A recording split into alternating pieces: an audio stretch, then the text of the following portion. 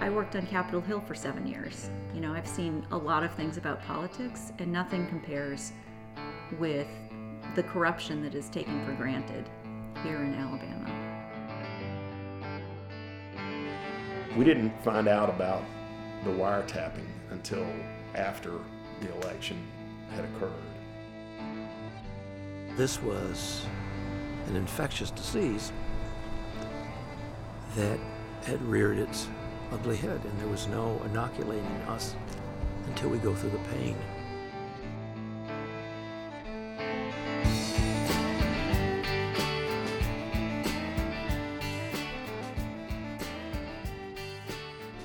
It's a strange place to launch a political career, but for many Alabama leaders, the first steps toward power point down to the basement. They lead underneath the frat houses at the University of Alabama, the same place you might expect to find bar games and beer pong tables. That's where members of a secret society called the Machine decide who will run the campus. Officially known as Theta Nu Epsilon, it's been called the most powerful fraternity in America. The Machine controls the largest voting bloc on campus and handpicks student body presidents, honor society members, and homecoming queens. The group stirs up plenty of drama on campus, but it doesn't end there. Students anointed by the Machine get a seat at the table. As representatives on the Board of Trustees, they sit shoulder to shoulder with governors, legislators, and CEOs. And they often become those people. The list of student government presidents starts with a former U.S. senator. It includes governors, federal judges, and congressmen. I'm Amy Yerkinen, and you're listening to Greek Gods. Today we'll hear stories of subterfuge, spying, wiretapping, and violence that escalated into the early 90s until the SGA was finally suspended. In this episode, we're going to meet some current students at Alabama who are taking on the Machine. 2 of them are running for SGA president, vying to become the first woman of color to lead the student body. And I'm your co-host, John Archibald. I'm a columnist at AL.com and Reckon. The presidential race, like almost everything at the University of Alabama, is about race and history. Tradition, some would say. Others might call it a tradition of corruption. Before we dive into that history, let's meet the 2018 candidates for president of the Student Government Association. Price McGiffert Jr. did not return messages requesting interviews, but a few details of his biography are available online. He's a Tuscaloosa native. His father owns a construction company. He belongs to a fraternity, Kappa Alpha, that was inspired by Confederate General Robert E. Lee. There are 2 other candidates in the race. So my name is Marissa Elena Navarro. I'm currently double majoring in International Studies and Spanish with a minor in Latin American, Caribbean, and Latino Studies. I'm a first-generation student from an immigrant family in a single-parent household. My name's Amber Scales. I'm a junior here at the University of Alabama, double majoring in public relations and theater with a minor in political science from Johns Creek, Georgia. Currently in SGA, I serve as the Director of Diversity, Equity, and Inclusion, and I'm running to be the next SGA president.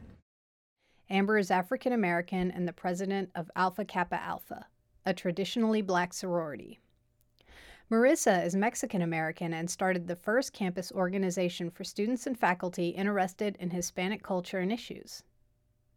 I'm barely skimming the surface of either woman's achievements. The list goes on and on. But to get to the top office, both will have to beat the Machine. So the Machine was something I learned about early on. It's one of those things when you first hear about it, you can't understand the hold it has on our campus and on the state of Alabama, even sometimes nationally. Once you learn the scale of it, that it's existed on our campus since 1870 and has functioned through the Greek houses, first through IFC and the traditionally white male Greek houses, and then adding in white women, but kind of generally 8,000 people controlling a campus of 38,000. Like, that's mind-boggling to me. And the crazier part is how they have an effect on, elections outside of our campus. So people think, it's SGA election, why should I care? Because these people end up your senators, they end up your representatives, they end up your governors. It's real positions of power, and they use our campus as a training ground. And if that's not the death of democracy, I don't know what is. It's easy to write it off as just stupid student politics, but it turns ugly. Often.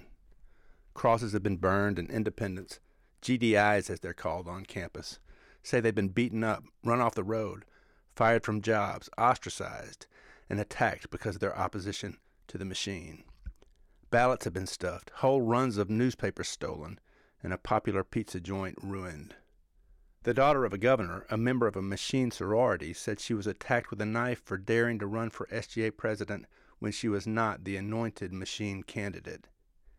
It has affected real-world elections and destroyed people and businesses.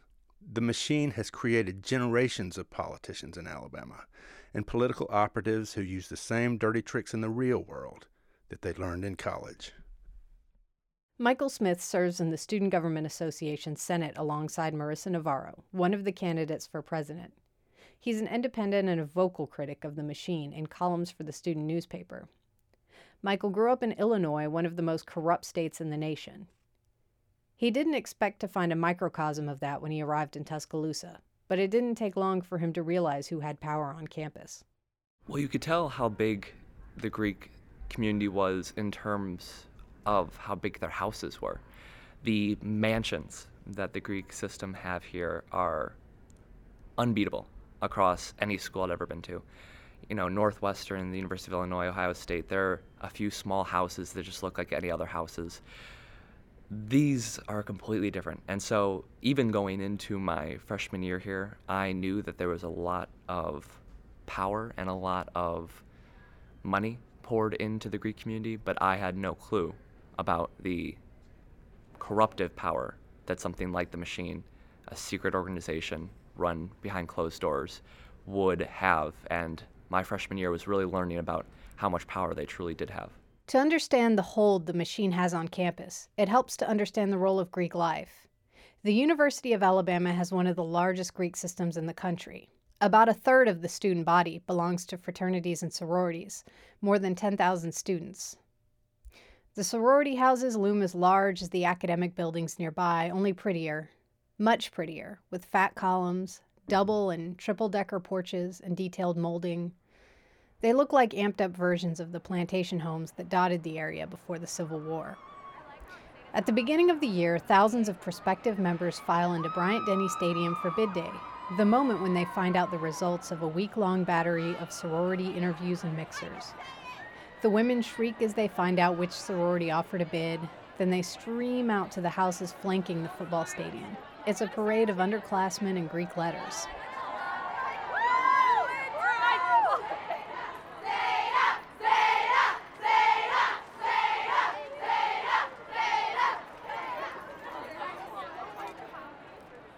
That's the public face of the Greek system. The machine is its hidden side. A photo from the early era of Theta Nu Epsilon shows the members of the group wearing stiff suits and black hoods. The guy in the middle cradles a human skull. Since its inception more than 100 years ago, the group has never registered as an official campus organization. House reps don't publicly acknowledge the role they play in campus politics. That power hasn't necessarily come easily. The machine has been challenged in the past and even lost several elections in the 1970s and 80s. Some of the craziest stories about the machine come from that era. In 1976, after students elected Cleo Thomas, the first African-American SGA president in Alabama history, students lit crosses on the lawn of a historically black sorority. Birmingham attorney John Bolus beat the machine in 1983, and John Merrill, who is currently Secretary of State for Alabama, did it in 1986. Before all of them, in 1970, Alabama auditor Jim Ziegler beat the machine. It was the middle of the Vietnam War. Even the University of Alabama, one of the most conservative campuses in the country, wasn't immune from social unrest. Soon after his election, National Guardsmen killed 4 protesters at Kent State, touching off 4 days of protest in Tuscaloosa. Students burned down an empty ROTC building, occupied campus buildings, and ultimately forced a university lockdown. As the head of student government, Jim Ziegler helped negotiate the end of the chaos, but then faced his own battle against the powers that be. The student legislature was about 65% machine and 35% non-machine. Well, that was a problem waiting to happen. And about 2 months before I went out, they passed an impeachment resolution. They passed that, so I was impeached impeached. People think that means you're removed. It doesn't. That's just charged. Then it has to be tried before the university court, used to be called the student court. So they threw it out. Well, the night that I was cleared, my room in Mallet Hall burned down. I mean, it burned some kind of good. And they never have arrested anybody or come up with any theory about what happened. And by this time, I and my supporters were so irritated by the lack of cooperation from the machine-dominated legislature that we maneuvered my term of office and the election for my successor so that I served 13 months of a 12-month term, just to be honored. Jim Ziegler won in 1970, followed by Cleo Thomas in 1976 and Jerry Devaney in 1978. Then John Bolus won in 1983 and John Merrill in 1986. A stunning string of victories against the machine, which had held power without interruption between 1936 and 1963. John Bolus is not involved in politics anymore, at least not as a candidate. Part of the reason why goes back to his 1983 campaign, which launched an FBI investigation. Before he ran for president, he lost a race for SGA Senate. It was his first brush with the machine. Here's John Bolus. I was one of, 22 candidates for 16 seats, and I worked very hard and didn't get elected. And it seemed like there were a lot of people who really didn't have to do much who got elected. And I started learning about the machine at that point, that there had been a slate of candidates, and, those machine candidates got elected, and the ones that weren't, did not get elected. As he contemplated a run for student body president, he encountered another independent candidate who was running on an anti-establishment platform that included a proposal to abolish the SGA. He agreed to drop out of the race and support John if he took a hard line against the machine. Well, John, you've got to promise me this. You can't be afraid to call them out. You've got to be able to stand up and tell everybody that it exists, that it's real, and that it's not a good thing. During his campaign, a supporter created a satirical newspaper called the Alabama Madman that took on corruption in the SGA. Local restaurant owner Fran Viselli bought ads in the newspaper. The Crimson White wrote its own expose on the machine, which got snatched from newsstands overnight. In response, the paper published a special edition on the eve of the election. There was a lot of excitement, a lot of electricity around this. Now, what none of us expected as we were planning for this election was that Coach Bryant would pass away the day before the election. I think that was January 26 of 1983. And so we have all this excitement for the election. I'm going around to different places on campus doing the final campaigning, and then we hear about Coach Bryant. And at that point, I was crestfallen and thought, this is reality. Here's our icon, the greatest coach to ever coach at Alabama. He's passed away, and people are not going to care about this SGA election. So I really thought that I was sunk at that point, but, so be it. But the next day, we had a record turnout in the election, and I won the election. And it was really a great coming together of people who wanted it to happen and made it happen. John's joy at winning the election was short-lived. He soon made a frightening discovery. We didn't find out about the wiretapping until after the election had occurred. And my roommate at the time, my high school best friend, and I lived in a house on 13th Street. He was walking around the side of the house, and he was in civil engineering. He's now a civil engineer. But the guy paid attention to everything, and he knew how things worked, and he saw some wires running from the house into the leaves and thought, well, that's odd, and it went into the telephone box on the side of the house. So he started tracing it, and we lived in a house that had a backyard that bumped up to an alley near the railroad tracks. And when he got to the end of the wires, there were two plugs that would have plugged into a tape recorder that you could monitor from, and there were a bunch of beer cans around it. And so we took that in, and I talked to the folks at the Crimson White we reported it through the university administration, and the FBI quickly became involved. 2 students were charged by authorities, but they took a deal and the case was sealed, Bolus said. Their identities never became public. Earlier this year, someone leaked a document alleged to be the machine constitution. It addressed the wiretapping episode. The rep that did this later acknowledged it was a mistake, the document read. You feel violated at that point, that we just all have certain expectations of privacy. And again, it's not like I was talking about any critical secrets on the telephone, but you just know right and wrong, and that's wrong. I didn't know that the FBI would get involved, but I certainly wanted to report that to the appropriate authorities. The dirty tactics continued for another decade. Here's Alabama Secretary of State John Merrill, who ran against the machine and won in 1986. He married young and lived with his wife while attending school. We had an answering machine. We had threats that were called into our phone number from time to time. This is before people had cell phones, so you weren't getting personal calls on your phone, but we would get voicemail messages where they would make threats against me, but even more importantly against Cindy, my wife. We had the air let out of our tires. We only had one vehicle at the time, and they would let the air out of our tires, which was very inconvenient, but things like that would occur from time to time. As the campaign wore on, things escalated and police got involved. A couple of guys actually broke into my office in the Ferguson Center and tried to find information related to our campaign and what we were attempting to do as far as strategy was concerned.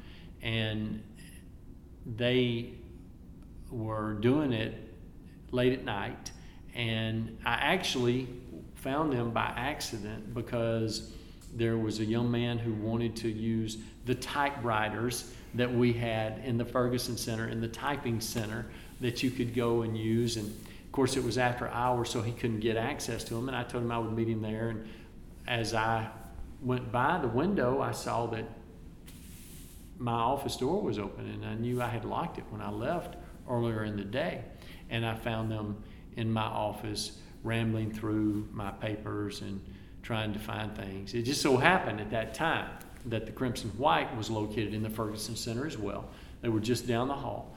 And so we were able to go get some of the reporters that were there and photographers, and they came down, took pictures of those people that were invading our privacy, and then they wrote a front page story, the Crimson White, about the news of the day, which was this senator and this other young man who was a member of a machine fraternity were in my office with impure attitudes and impure actions as they were trying to find something related to our campaign. The break-in actually helped John Merrill win the race. One of the guys that was there with me was a big guy, and he kept them from being able to leave as the reporters were coming down to the office, and caught them red-handed and did an expose on what they were actually doing and why they were doing it. And it obviously, I think it helped sway the election. The long history of the machine includes many victims who have tried to challenge the system. One of the most famous is Fran Viselli. He had a pizza business in Tuscaloosa in the 80s and 90s.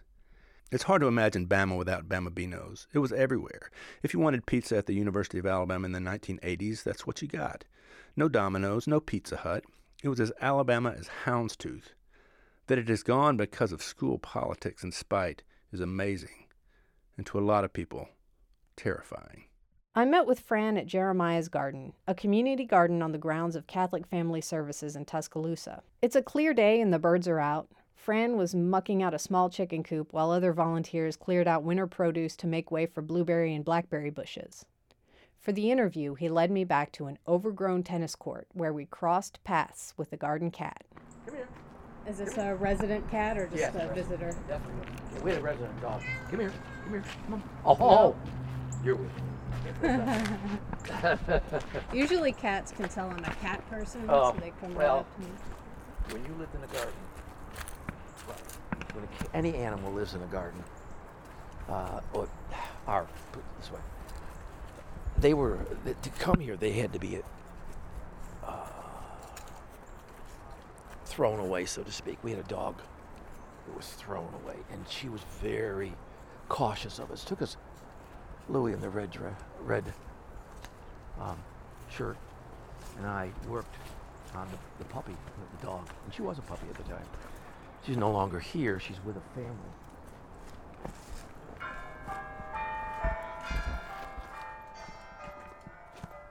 Being thrown away, it's an experience Fran Viselli knows something about. Before he found his way to the garden with its cats, dogs, and chickens, he ran one of the most prominent businesses in town, Bama Bino Pizza.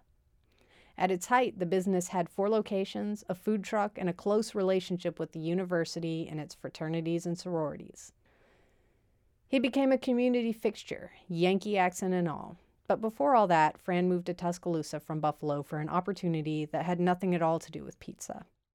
I worked with a YMCA, and I had a friend that was down here at the Tuscaloosa Y, who was the executive director, and he invited us to come down. And we came down in 75, and we accepted the offer, bought a home, and a year and a half later, I was let go because I believe that all people should go to the Y, and there was still a strong stigma of they have their Y and we have ours. He's talking about race. By the time he came to Alabama, formal Jim Crow laws were gone, but the walls segregation built still kept people apart. Fran has a wife and 4 children who were all small at the time. They had to find a way to make ends meet. For a while, they collected cans for recycling. It was hard and humiliating. Then he found work managing a medical supply company. He wasn't digging through the trash anymore, but Fran soon found the limits of his salary. I promised my kids I'd take them to Disney World, but there's no way I was going to take them to Disney World on what I was making, so I got a second job, part-time job, in a pizza place called Pinocchio Pizza. And I worked for there a year or so, and the manager left, and they asked me if I would manage, and they asked me how much I wanted, and health care and all this stuff, and I took that. Worked there until August of 1980 and started our own pizza place called Bama Bino Pizza in the kitchen of a bar. And when I say we work cheek to cheek, I'm not talking about the ones between on the outside of where you stick your tongue out. We were close, and we had a very good time. Unsurprisingly, he found an eager market among the town's college crowd. Most of the big pizza chains at the time hadn't discovered Tuscaloosa, and Bama Bino's filled the void. On game days, the business sold hundreds of pizzas. The company's complimentary plastic cups, included on all orders of large pizzas, became ubiquitous at frat parties. From the start, Fran wanted a name that would resonate with the students. He doesn't take credit for coming up with Bama Bino's, a clever mashup of Italian-American and University of Alabama icons, but he does credit it for much of the company's success. Bama Bino's even adopted the same mascot as Alabama, an elephant. Bama Bino was a name that a number of people around our kitchen table, editors, writers for the Tuscaloosa News and people like that sat around our table and their spouses, and we talked about what should we name it. Baby Bama, Babino, Baby Bama. And then 2 people made the suit just for the cost of the materials. And a carpenter made the tables that I used. And a person made the sign outside that we used. It was a community project. And it grew like nobody's business. We went from 1 oven to 2 ovens within a few weeks. His success wasn't just financial. He became a community fixture. Businessman of the Year, certificates from Congress, the whole 9 yards. All for a guy in a homemade elephant suit. The stores continued to expand, but Fran soon began wondering if he could make more inroads in the community. He found opportunity at Bryant-Denny Stadium, home of the Crimson Tide. Instead of waiting for hungry football fans to come to him, he figured out a way to come to them. The Rolling Pizza Party was brought into, it was the first food truck in probably Alabama, maybe the Southeast. In 81, I found this musician that had this big truck that he would, and it was a big band. They would haul all his stuff around, and it was an old Mercedes truck. Mercedes. That's the only Mercedes I've ever owned. But it was cheap, because I am cheap. And we got it, and my mind played with it. We made a Bama Bino rolling pizza party. And the elephant was on both sides of it, and yellow and all the background, and on the back of it, the living end. And it worked really well. We went all over. We went to the games. For 2 years, we delivered 600 pizzas to the stadium, and literally sold out of them every game. And when Alabama came to the night before, the eve of the homecoming, we sold all 600 pizzas, and we had to make them all through the night to do 600. We had a hell of an income, and we lost all that. At the same time in the 1980s, Fran never thought the students or the community would turn on him. He was making good money and pouring it back into the business. At the height of his success, his son enrolled at the University of Alabama and became involved in campus politics. It was a strange time at Alabama, a stretch of almost 2 decades when the machine enforced its will through violence, threats, and dirty tricks. We were up to $2.5 million a year on pizzas. And it wasn't until my son, Joey we call him, came on the scene. He became a senator in his sophomore year and his junior year. No, freshman year, junior year. Freshman year, sophomore year. And the junior year, he ran for president. And that's when it hit the fan. Fran's son Joey had made the fateful decision to run for SGA president. According to news articles, vans circled campus during the campaign, carrying banners that read, "Boycott Bama Bino Pizza." People who worked on Joey's campaign were attacked, and he and his family received bomb threats. In an article after the election, Joey said he found out fraternity and sorority members were fined if they didn't vote for the machine candidate. The election came down to the wire. The night before the election, one of his campaign people was called up and her life was threatened. Wow. And the mothers from Indiana, Ohio, Illinois, I know someplace in there, flew down to talk to the president about this behavior of people for an election, a kid's election.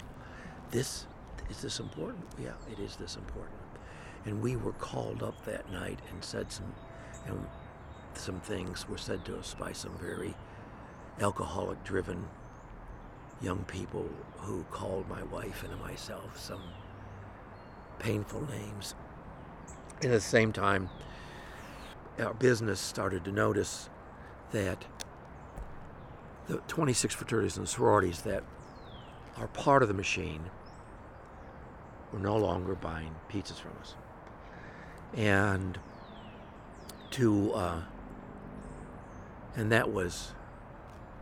we were able to define that because we had our receipts, all the materials, and we knew that they didn't buy from us. But what I didn't understand initially is that the other parts of the community were failing too. And so it wasn't just the kids. It was the attitude of the fathers, the brothers, the sisters, the relatives, the people. And so this was an infectious disease that had reared its ugly head, and there was no inoculating us until we go through the pain of realizing that we're destroying ourselves for what we think is the good of ourselves. The decline in business from Greeks coincided with other things that hurt the business. Chains like Pizza Hut and Domino's started offering delivery, which cut into profits. But Fran also noticed that he stopped getting calls about university events he catered in the past. Joey Viselli ran for SGA president in 1989. Fran Viselli closed Bama Bino's in 1991. In a little more than 2 years, millions of dollars in revenue dried up. Fran and his wife took on debt to keep the business going, but eventually had to let it go. Fran started to hate the machine. Then the anger came when I watched my wife being hurt by this. The people, we had 200 employees. We had to start letting people go. We had to cut profit sharing. It wasn't any profit. We had to cut health insurance because we gave everyone who worked with us an opportunity to have health insurance. When they closed the last location of Bama Bino's, Fran and his wife faced daunting debts. Fran found another job at a community college and spent years repaying creditors. At one point, he took home a little more than $125 after all the debts and bills were paid. Once again, he needed to start over in Tuscaloosa. The most difficult thing was when my wife told me, when we closed the door for the last time, was, Fran, I know this doesn't make sense, but I think we're going to be put in prison. Police are going to come and get us because we owe so much money. She was the bookkeeper. She's the one that understood what we really owed. And no, it didn't make sense, but the pain was there. Fran had to reinvent himself. A lifelong Catholic, he turned to the church and became ordained as a deacon. He became involved in outreach programs to juvenile detention facilities. At one event, his old life collided with his new one in an unexpected way. As part of the program, he talked about the hardest thing he had ever experienced, the boycott and closure of his restaurants. Well, Sunday, we went in and this man came up to me, was at my table, and the man came up to me on Sunday and said, I need to talk to you, Fran. I put him off for a moment, then I said, okay, we can talk. What you need? He said, I'm going to ask you forgiveness. I said, well, all the things that I've done in my life. Yeah, I have to forgive you. He said, no, you don't understand. I was the president of the machine. And I'm asking you forgiveness because I didn't realize we did all this. Well, until you get to know a person once again and to know how they walk, you really can't judge them. Fran watched from the sidelines when the machine's intimidation tactics crossed a crucial line in 1993, when a masked intruder allegedly broke into an apartment and assaulted independent presidential candidate Minda Riley, the daughter of Bob Riley, who would later become governor.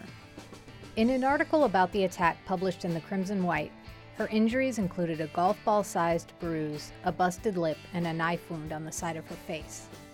The assault occurred when Minda was home alone. She told her brother, who took her to the police station and the Student Health Center, according to news reports. She filed a police report. Her brother and campaign manager blamed the machine.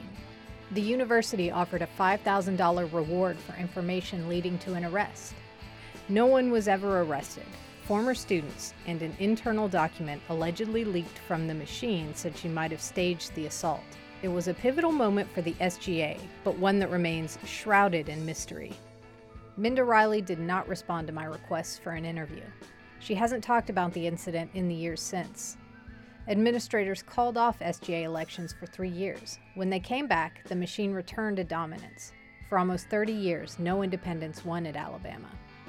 Since then, the group started to move away from violent hardball tactics. I heard that they had a major impact in not just the university's politics, but the statewide politics. And at first, I didn't really think that they were that influential, and I still don't think that they're that influential. They just know how to unite and to put up a strong front. Up next, we'll meet some people on the other side, members and former members of the machine. No, it wasn't the machine that got me elected, okay? It was my campaign team of my friends that organized. This series was produced by Amy Yerkinen and co-hosted by John Archibald for Reckon.